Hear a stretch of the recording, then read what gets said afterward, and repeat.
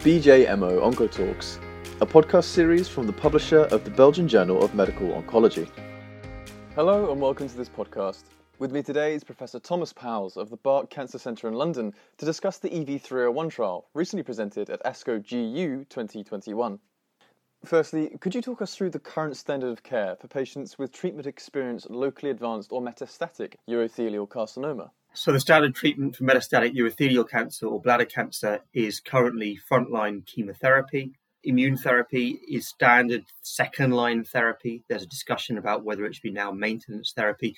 But essentially, there's now a big population of patients whose cancers progress after chemotherapy and immune therapy. There's no current standard of treatment from a global perspective for these patients.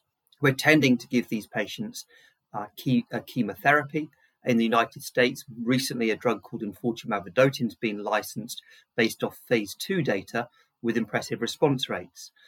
There's also in the United States a drug called erdafitinib, which is an FGF inhibitor, and that's for patients with FGFR's alterations in their tumours.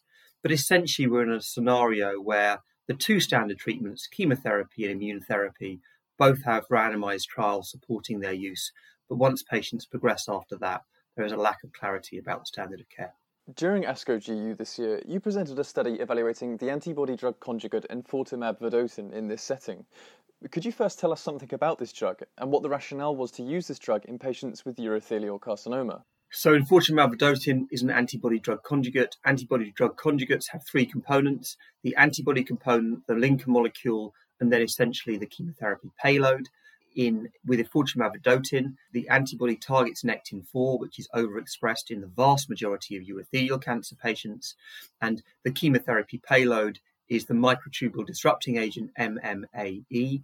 The drug has been tested in single-arm trials in patients whose tumours have progressed on chemotherapy and immune therapy.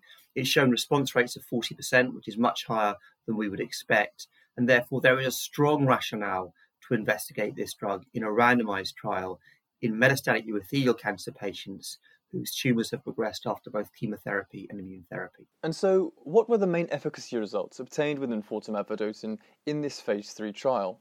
We presented a randomized phase 3 study. It was a large trial, a global study, and it showed that enfortumab vedotin outperformed what was previously standard chemotherapy with a hazard ratio of 0.70, which was statistically significant and translates to a 30% reduction in the risk of death. The median overall survival was approximately 13 months. These results were statistically significant. We also showed a significant superiority for progression-free survival and response rates, which is reinforcing the findings, but also reproducing what we showed in phase 1 and phase 2 data. The tolerability profile showed that the grade 3 or more adverse event profile was similar to that with chemotherapy. About 14% of both arms stopped drug because of toxicity.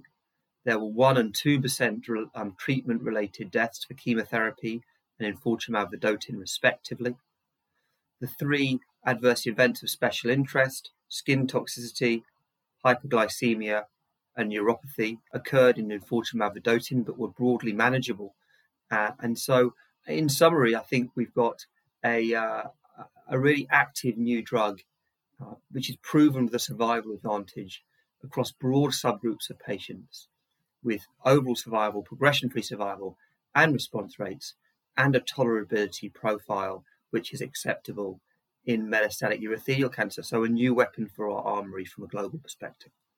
And finally, based on these results, where would you position enfortumab vedotin in the future treatment paradigm for patients with advanced urothelial carcinoma? Well, enfortumab vedotin is established as a drug in the United States, and now this is a reinforcement of that finding.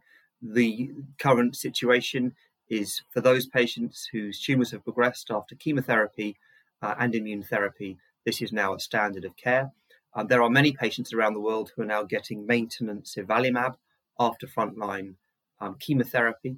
And so at first progression, those patients will be getting enfortumab vedotin. So essentially, at first progression, And many patients will be getting enfortumab vedotin, which is terrific news because this drug's really active, and waiting till third-line therapy for some patients too long, and many patients don't get there. So either third-line therapy after progression on chemotherapy and immune therapy, or second-line therapy after progression after chemotherapy followed by maintenance avelumab.